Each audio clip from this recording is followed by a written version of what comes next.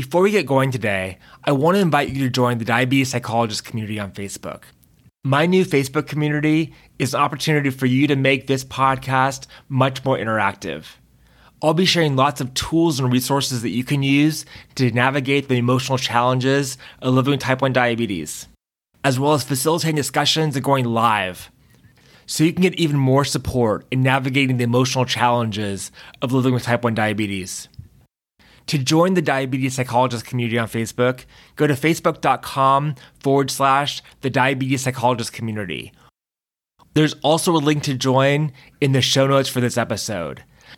I really can't wait to welcome you into the Diabetes Psychologist community on Facebook. I will see you there. Welcome to the Diabetes Psychologist podcast. I'm your host, Dr. Mark Heyman, and I invite you to join us as we talk candidly about the emotional challenges of living with type 1 diabetes.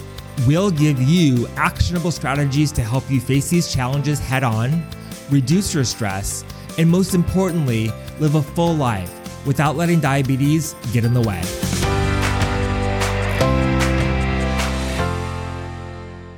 Hey there, welcome to the Diabetes Psychologist podcast. I'm your host, Dr. Mark Heyman. I want you to take a minute and think back to when you were a child and think about who your role models were. I remember when I was little, I loved baseball and I was a San Diego Padres fan. And my role model was Tony Gwynn. I wanted to be exactly like him. I wanted to be able to hit like him. I wanted to be as nice of a guy as he was. He's just someone I looked up to. I really tried to model my life after him. And I certainly wasn't as good as he was at baseball, but he gave me something to strive for. I think that we all need role models in our life to help us see what we can become and help us see what we can do in our lives. And this includes our lives with diabetes. Do you have any diabetes role models? Do you have people in your life who have diabetes, who you can look up to and who inspire you to be the best that you can be? And if you don't, no worries. Today's podcast may give you some inspiration to help find your role model with type 1 diabetes. My guest on the podcast today is Christina Laskarova. And Christina wrote a book called Yes, You Can, Living and Loving Life with Type 1 Diabetes. In this book, Christina interviewed inspiring individuals from around the world doing amazing things with type 1 diabetes. These are sports people, astronauts, celebrities, actors, and everyday individuals who are living happy, healthy, and full lives with type 1 diabetes.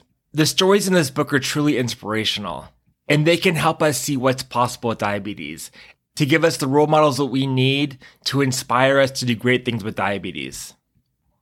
Doing great things is exciting, but it's also scary, especially with type 1 diabetes.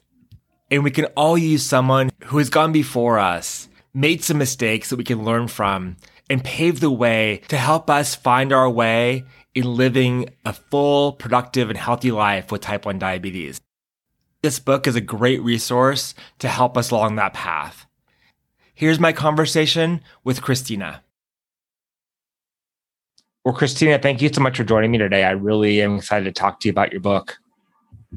Thank you, Mark, for having me today on your podcast. Looking forward to sharing my story with you. Yeah, well, let's start with your story. I like to start with asking people about their story with diabetes and how they're diagnosed and how their diagnosis has set them forth in their life with diabetes. So tell us about your life with diabetes. So I was diagnosed at the age of 3. So I guess all the burden of being diagnosed went on my parents. I cannot remember anything of it. So it was mainly their responsibility to handle it and to teach me to live with diabetes, really. But out of what they were telling me, it's that I've always been a very active child, very active, but then suddenly I just became sluggish. I started to be absolutely inactive.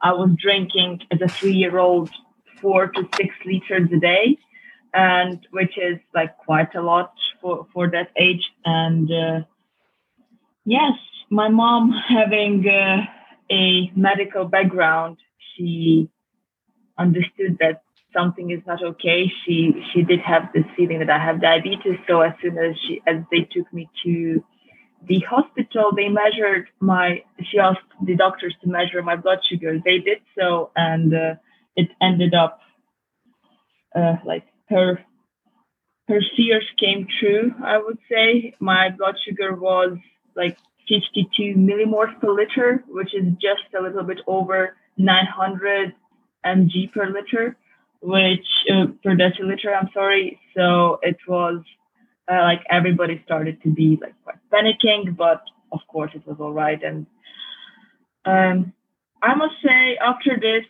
everybody just got happy that they knew what the problem was for my behavior. And I can't remember any of this, as you can imagine. So I do call myself sort of almost a lucky person for not having to make major adjustments in my life due to diabetes.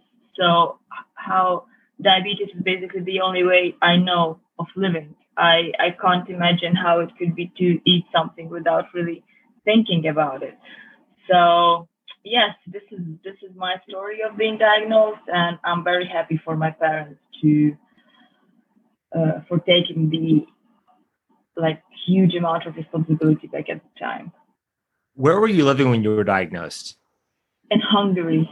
So I was born and raised in Budapest, Hungary, and this is where exactly I got diagnosed. And you're living in London right now? In London, United Kingdom, yes. And I'm curious, living in Hungary when you were diagnosed, what are the differences between diabetes care in Hungary and in the United Kingdom? That's a very good question. So Hungary is, so my parents are originally Russian, but I was born and raised in Hungary. And the Russian and Hungarian culture about diabetes is very similar. So it's a little bit hidden. So people are afraid. People don't really talk about it. You don't really know what is going on. So it's very rare that you meet someone who wears openly a Dexcom or a Libra. So you can't really hear people talking about it because, oh my God, he might be a weirdo, like this is what people think. And unfortunately, this is even worse in Russia, where I was hearing horror stories about children with diabetes going to school in the morning and not injecting or checking their blood sugar for the entire day. And our schools are quite strict. Like it's quite hard to do basically the workload. It's quite long days. And by the time they would come back, they would be in their 20s, their blood sugar. So I think this is something also that motivated me to write the book, to be honest, like to show the international aspect. But when I came here to London, I got quite surprised by how open people were, by how big the community of diabetics we have here, and how even organizations like Diabetes UK, JDRF, like how they're promoting diabetes, and how I saw other people with Libras and Dexcoms. Like it was just absolutely so amazing. And so basically I would say this is the huge difference between Hungary and the United Kingdom. In terms of medical supplies, we are quite similar. So in Hungary, as in the UK, London, it's insulin is free. So we receive it by prescription. Yeah, and in thinking about the mental health aspects of diabetes and how it affects people emotionally, in Hungary and in Russia, if people are hiding it and so ashamed of it, that must have a really big impact on them. And coming to the UK, and where people are much more open and much more accepting, that must have been very freeing for you. Exactly. It was, well, to be honest, my parents were quite exceptions. So they were always telling me to be proud of diabetes, to never hide it, to always raise my voice if something is not okay. And it was quite easy for me to follow it because I didn't really understand why people are hiding it, because everybody seemed to be so understanding. And so like, I've never been considered as someone disadvantaged when I said I have diabetes. Kids would still play with me. And it was totally fine. I just didn't understand why people around would not raise their voice. So this was the problem. But gladly, I'm very grateful to my parents for they they were so accepting, and that they actually showed me that, you know what, it's okay to be proud of yourself. It's very important. Like it was in my nature since the very beginning. So I knew that diabetes was part of me, and I didn't really care what people around thought about that. Do you have any idea why culturally in Russia and Hungary people are so secretive and so close to the vest about their diabetes? I think that's a very socially quite a hard question to answer, but I think it's not only about diabetes, it's rather that people like being similar, I would say. So it's rather that we like trends, we like to be like a lot of people. Maybe it's changing now, of course. So I think that the further we go, the more international both countries are, the better, the more accepting we are. But back in the days, it was rather because we would like to be like the crowd. I think that's my suggestion. While here in the UK, this entire international gathering, everybody is unique. It started earlier. So I think this kind of uniqueness here in London is much more valued. However, I must admit that when I came here to the UK, even though people accepted, and even though people said out that they have diabetes, they would say, like, still they would find excuses for not doing certain things because they have diabetes. So they're still, it was like a little bit of a question mark for me, like, why not? Like, for example, I don't do sports, I don't pursue certain activities that I want because I have diabetes. So this was still a question mark for me. However, like, we could still discuss the matter of having diabetes.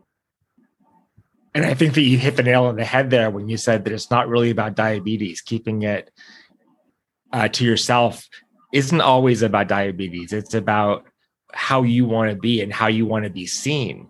And diabetes may be that one thing that we're talking about now, but you could put any challenge in that place, and it's always the same thing. And so what I found in my work is that oftentimes people's challenge with diabetes aren't really about diabetes, they're about them. And diabetes is the thing getting in the way, but something else would get in the way if they didn't have diabetes. So it's an interesting lesson to learn. And culturally, I think that's an important thing to recognize from your background, how that impacts you and how it impacts people from your countries.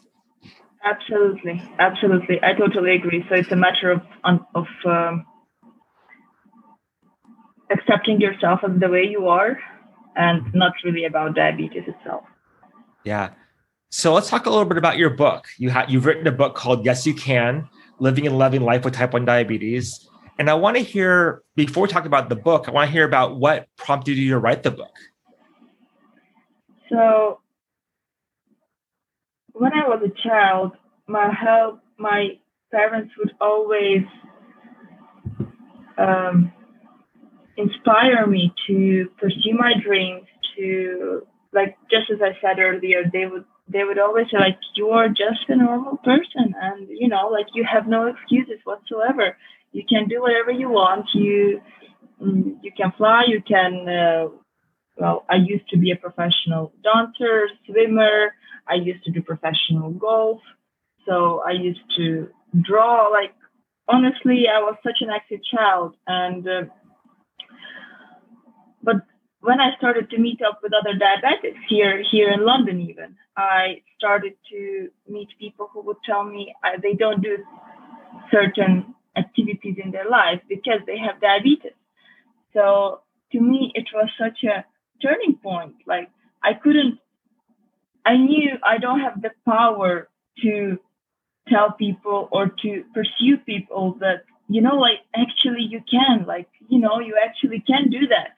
So I started reaching out to more influential people on social media who actually put their life out there and who show that they can do a lot of things with diabetes and that they live a healthy and happy life.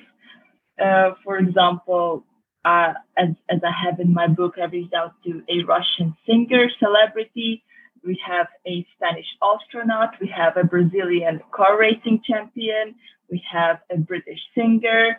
and like a British news presenter, just to name a few. And we also have just everyday happy individuals who perfectly manage their blood sugar and like live a happy life with diabetes. And so I've just collected their stories to show everyone that actually you can. So you can live. Like, look at this. Like, look at everyone. Look at them. Like, we actually can live a happy and active life. Because I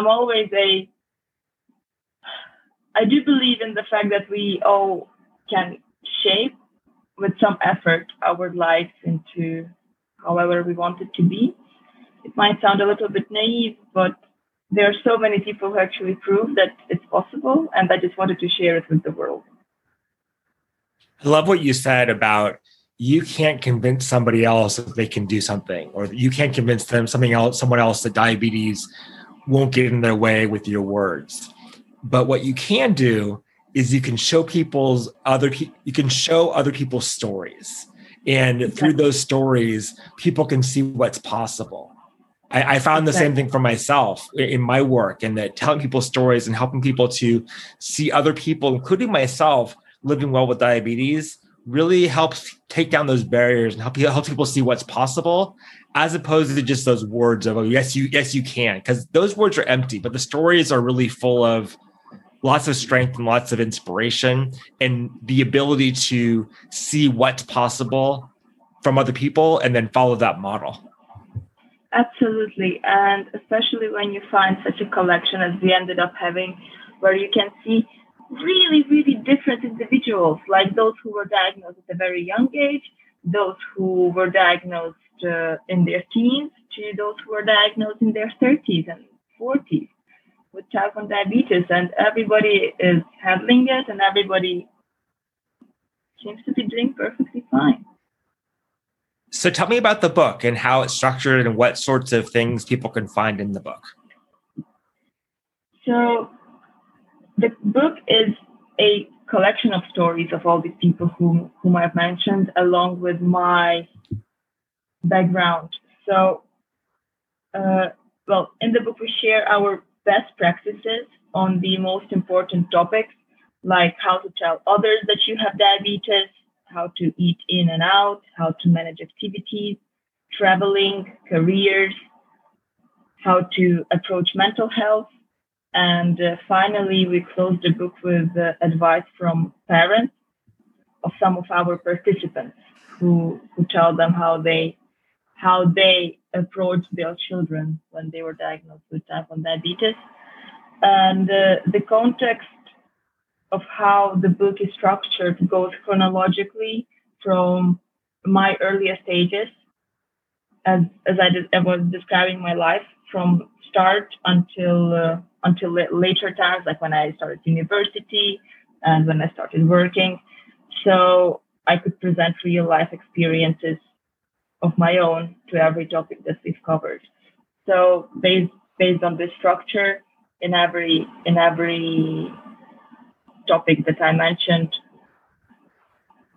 somebody had to say more in one topic than in another topic. So some people are really good in careers. Some people are absolutely great in mental health.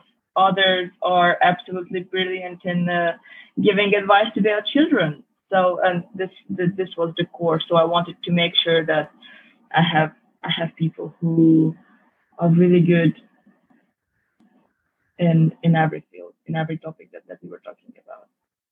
And I've read the book, and I found it to be a great step-by-step guide of living with diabetes and living well with diabetes in all the areas of our lives. I think we talk about diabetes so often as an umbrella term and life as an umbrella term. But when we break it down into specific areas of our lives, friendships, relationships, work, school, that's where the rubber hits the road. And that's where you really do a great job at showing people, what's worked for you, what has worked for other people, and how they can deal with the challenges that they're experiencing in whatever area of their life they're in right now.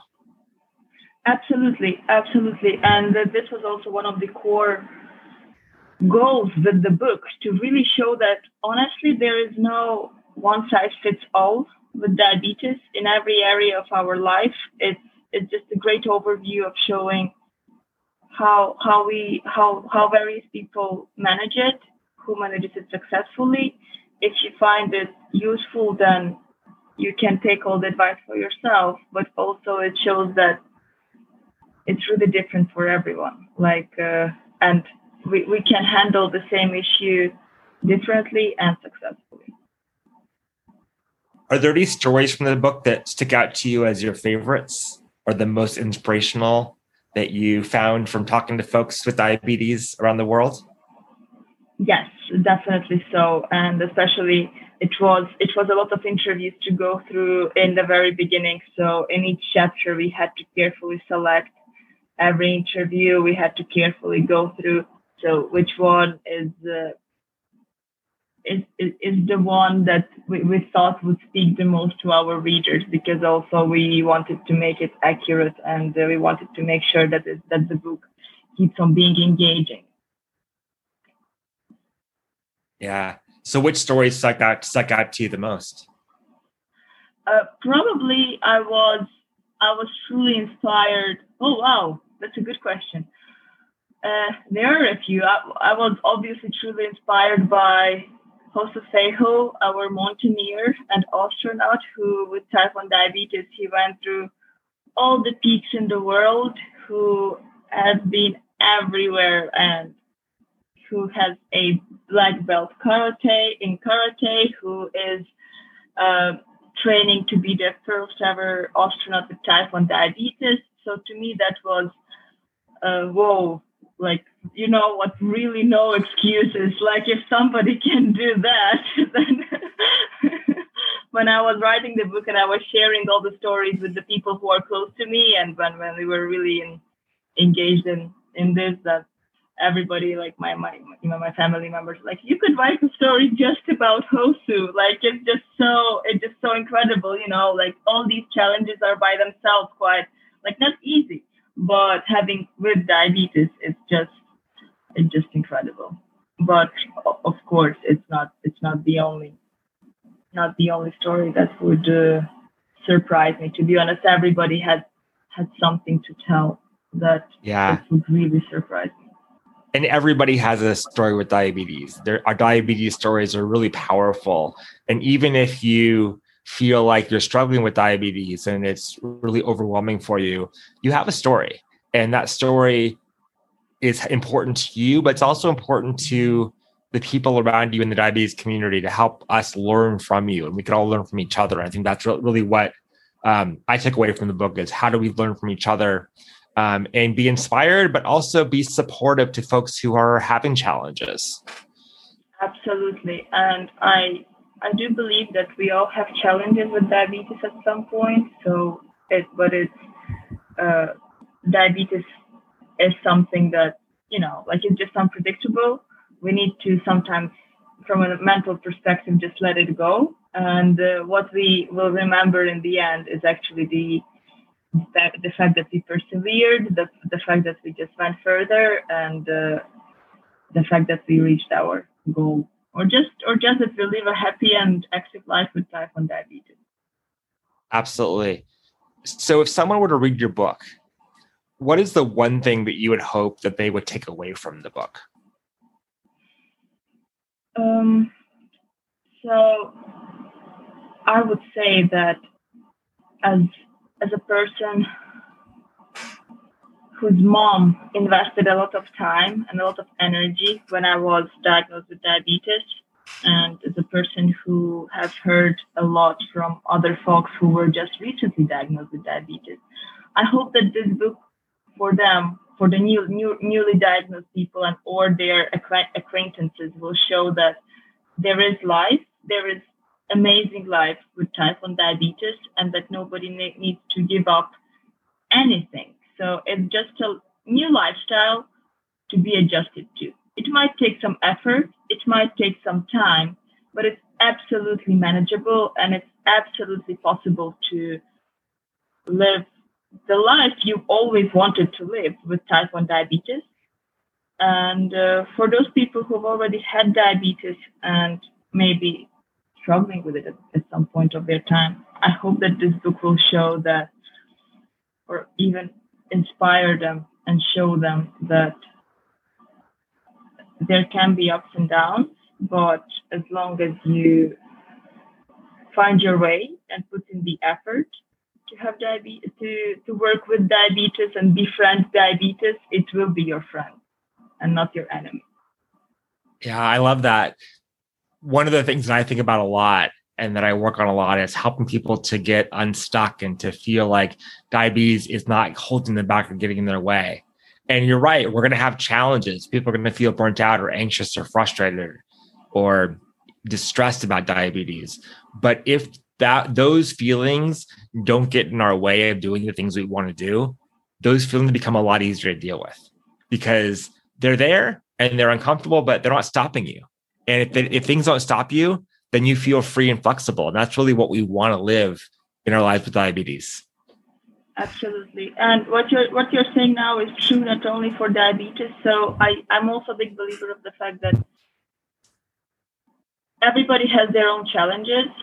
Mm-hmm. Everyone. It's just for us, we have diabetes, and it was a bit easier to pinpoint that, hey, I have diabetes. For others, it might be financial struggles. For others, it might be for family or work or I don't know.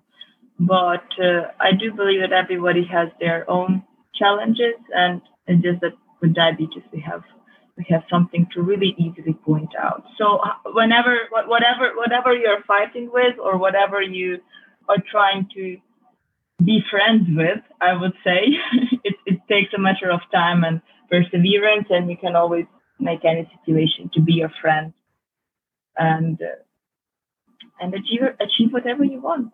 Achieve the life you want. Where can people find your book? People can find my book by going on Amazon and typing in "Yes, You Can, Living and Loving Life with Type 1 Diabetes," or on Instagram at YesYouCan_T1D. And I will make sure that I put all of that information in the show notes for this episode. So if you want to find Christina's book, you can find the links in the show notes of the episode. So please look there. And finally, Christina, I want to ask you the question I ask everybody who comes on this podcast.